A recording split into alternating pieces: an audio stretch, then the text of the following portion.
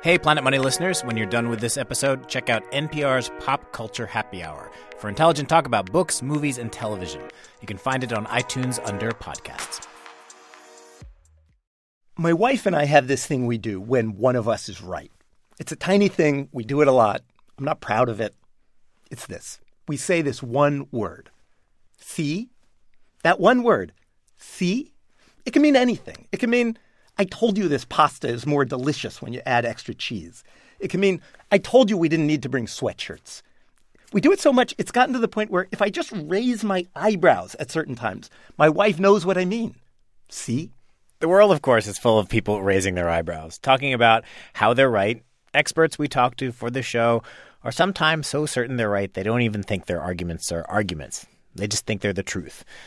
Pundits write columns about how right they are and how if only the rest of the world would follow their advice, everything would be great. You see the problem with this, beside how annoying it is. It doesn't really go anywhere. You don't learn anything from being right.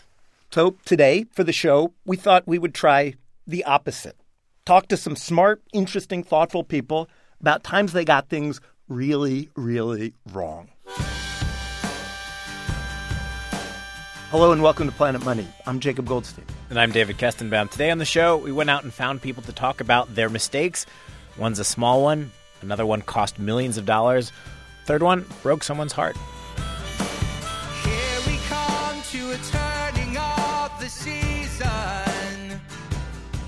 When Matt Levine graduated from law school, he got a job at one of the fanciest corporate law firms in New York. Beautiful office, high up in a skyscraper in Midtown Manhattan. Free catered meals 3 times a day, which you were going to need because the hours were very, very long, especially for this one project. I remember going to sleep at 3 or 4 a.m. under my desk and waking up at 6 a.m. to go back to work, which was not that unusual, but it was. I remember it because it was my birthday. So, did you really sleep under your desk at work? Not like every night, but yes. Or like next to my desk. Matt's law firm was representing a small chain of stores in the Midwest. The chain was involved in this deal, and the negotiations went on for months. Matt's job was to keep track of all the tiny but totally critical details, all the little pieces that got hammered out.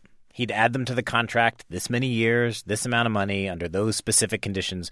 Oh, we changed that. Got to revise the contract again. Finally, they close the deal. The big, important people sign all the documents, and it's done. It's official. Matt immediately goes home to get some sleep.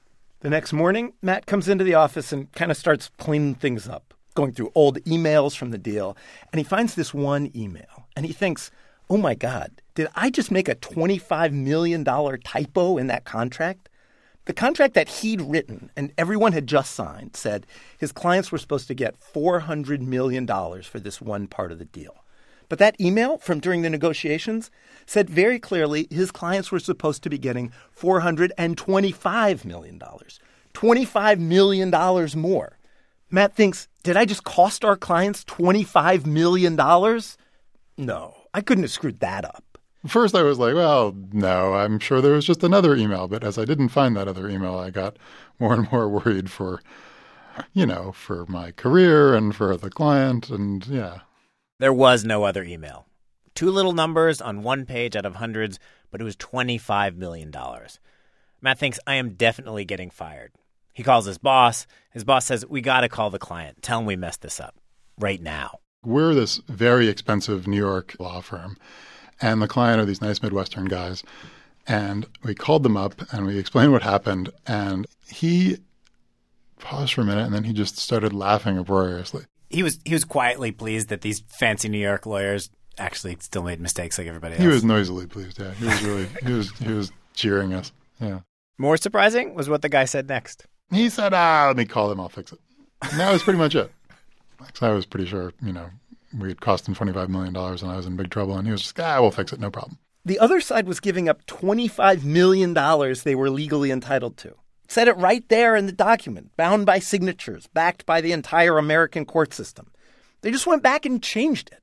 It was surprising to me that it was so easy. It was surprising to me that no one was like, well, let's split it in half, or or like, well, you got to give us something for that, right? I mean, I didn't necessarily expect that it would cost $25 million, but I thought it would cost something, right? I thought that, I thought it was a game of you sort of score points, and they had scored this point through my fault, and they were going to get something for it. What Matt realized is this: business may be a game, but it's not what economists call a one-time game, at least not most of the time. It's more like an infinite game. It's not two strangers facing off for a moment, each one trying to get as much as they can out of the other. It's people who are going to have to live with each other, see each other again, and down the road maybe write some other 600-page contract. It's not the end of the deal, right? It's not just you cut a check and you walk away. I mean, they were paying our client for providing services for the next couple of years to kind of get their business running that they were buying, right? So they had every reason to keep a good relationship, and both for that deal and in general to just sort of keep a reputation for being honest and for dealing fairly with people. There's the weird other side of this, which is, does any of it matter? Why hire the fanciest lawyers? Why stay in the office until 4 a.m? I wondered that a lot when I was there and a lot more after I left, right? So the answer is probably none of it matters at all. Really? Most of the time. But where it matters is when they don't want the same thing, right? When the business falls apart, when people are losing money, when there's a disagreement, then they're going to look at this document, and whether or not the document reflects what they thought it said, what the document actually says is what's going to matter. In fact, Matt says there is a lawsuit going on right now that hinges on a single word, the word "and." The big casino company Caesars is being sued by some bondholders over that one word. The contract says "and." Caesars says, come on, that clearly should be an "or." Matt imagines the contract was written by some 26-year-old kid who was sleeping under his desk and who didn't give that "and" a second thought. And nobody knows. Let the earth fall from our shoulders. Don't carry it all, don't carry it all. So there are mistakes about little things, a number, a word. And then there are mistakes about bigger things, like, say, an entire country. In the late 1990s, Liaquat Ahmed was an executive at this investment company.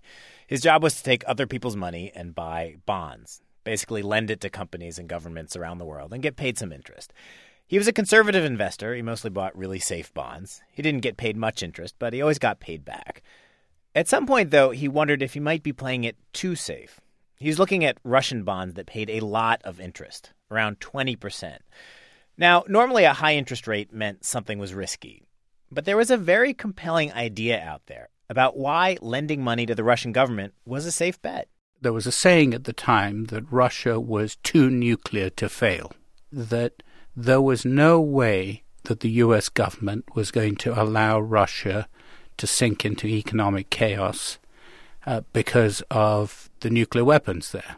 Sort of a terrifying version of too big to fail. Exactly. And in the years leading up to this moment, even countries that did not have nuclear weapons had been bailed out by the U.S. and by the International Monetary Fund. Happened in Mexico in 1994 and again in the Asian financial crisis of 97. I said to myself, look, if the combination of the U.S. government and the IMF is always going to step in and help out when there's a problem, this sounds like a no-brainer. So, in 1998, Liaquat's firm lent hundreds of millions of dollars to the Russian government. You know where this is going. This is, after all, a show about people getting things wrong. But here's how Liaquat got the news. It was just a few months later. I had actually gone to Kenya, where I'm from, to visit my family. And then I was just getting onto a flight to fly back, and I'm at the airport watching CNN, and the report was the Russians have announced that they are not paying interest on their debt. And so, my heart sank. I had to take a 18-hour flight back to New York. What was that flight like? I've had happier flights. Russia was, in fact, not too nuclear to fail. The U.S. government had decided that the Russian economy can collapse. The nuclear weapons will be fine. This was not a devastating blow for Liaquat's firm. The investment in Russia was just a small fraction of the firm's investment. Still, one of his clients fired him because of the mistake. we were left napping. And so were Deutsche Bank and Credit Suisse and Goldman Sachs. I mean, every investment bank lost hundreds of millions of dollars. I hear this story, and I think of it as foreshadowing the financial crisis of 2008 in lots of ways. But Liaquat says the lesson here goes way beyond finance. It points to this really basic error in the way we think about the world. We take a small number of events, and we just assume they tell us how the world always is. You go a couple times to a restaurant, and there's a long wait. Then anytime someone asks you about it, you say, oh, yeah, that place, it's always packed. You see a couple shaky economies get bailed out, and you say to yourself, shaky economies always get bailed out. Russian bonds are a no-brainer. In fact, if two countries got bailed out, what you know is two countries got bailed out. That's it. Liaquat says shortly after this whole thing happened, he got out of the investment business and started writing books about financial crises. The books are good. Monument to build beneath the arbors. Upon a cliff that towers towards the trees. Our final story is from Megan McArdle, who writes about economics for Bloomberg View. Her story is about love, and trust me, this story does belong on our show. Specifically, it's about a guy she met when she was in her early 30s. Every time we went on a date, it was great. It was just easy in a way that a lot of people had said to me, like, when you meet someone and it's the right person, you'll know because it'll be easy. I totally thought this one could be the one. Pretty early. He was handsome and quirky. When her grandfather died, he took care of her. They made pancakes on weekends.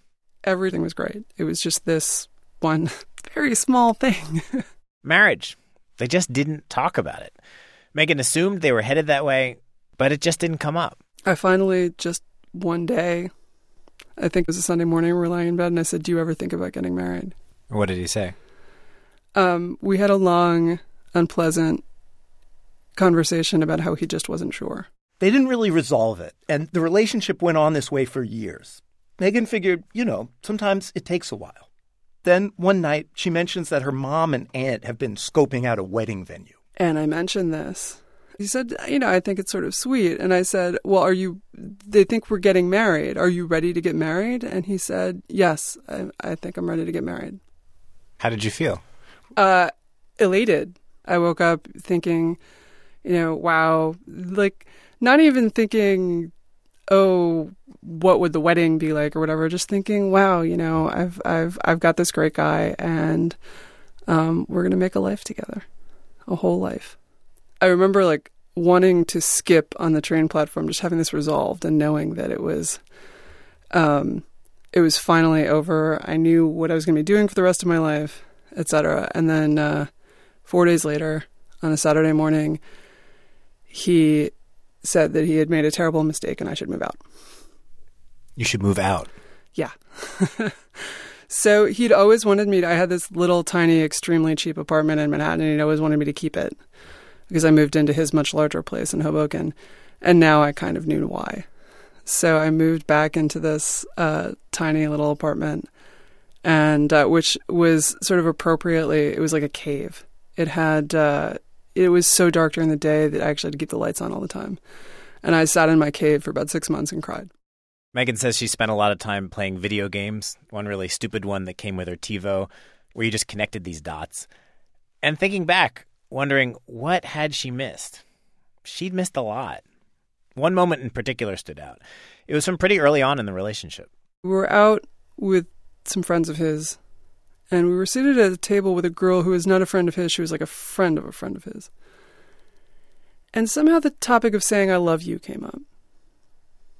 And so the three of us are talking, and he says to this stranger, well, I won't say I love you until I'm totally sure it's the one. Like I've never said I love you to her, and I have no intention of doing so anytime soon. And this was not a conversation we had had. This was a conversation he was having about me with a stranger. Next to you. Next to me. It was a really big warning sign about his approach to the relationship. I should have had it out that night, and I didn't. And the end result was that I wasted 3 years on a relationship that I should have known pretty early on wasn't going anywhere. She thought about this when she was sitting in her apartment playing that video game, and all of a sudden, the mistake she had made seemed really obvious. It was, in fact, the sort of thing she wrote about all the time. It even had a name, the sunk cost fallacy. It's the idea that there are a lot of things in life that are like a sunken ship. You have invested a lot of money in it, and now it's gone, and you can't get it back. And this is a really core idea in economics because the rational thing to do with sunk costs is to ignore them. What you should do is just make your decision as if it hadn't happened. But instead, what most people do is that they think, oh, well, I've lost all this money. I need to try to get it back. And so often what happens is they pour more and more and more into this futile attempt to recover what they've lost. And that's exactly what I was doing over and over and over again. I just couldn't let go and say, you know what? I invested all this time and he's great, but this relationship is not going anywhere and I have to let it go and go look for one that is. This story does have a happy ending. She met someone else and they got married. She's also had some luck dealing with the sunk cost fallacy. She recently broke up with a vacuum cleaner that she'd spent a lot of money on but just would not get the dog hair off the couch. She went out and bought a different one. It works great. This I swear to all. This I swear to all. Special thanks today to the great Tim Harford, who talked to us for this show, but who got left on the cutting room floor. He is the author of the book, The Undercover Economist. Matt Levine now works for Bloomberg View, where he writes brilliantly and hilariously about finance. Liaquat Ahmed's books include Lords of Finance, about the Great Depression, and Megan McArdle has a book called The Upside of Down, Why Failing Well is the Key to Success. If you're looking for more to listen to, check out NPR's Pop Culture Happy Hour. You can find it in iTunes under podcasts. Our show today was produced by Jess Jang. I'm Jacob Goldstein. And I'm David Kestenbaum. Thanks for listening. So raise a glass to turnings of the season. See? Can't believe you seed me. That's not a C. I didn't know it was a verb. It's a verb in my house. It's a verb in my house now.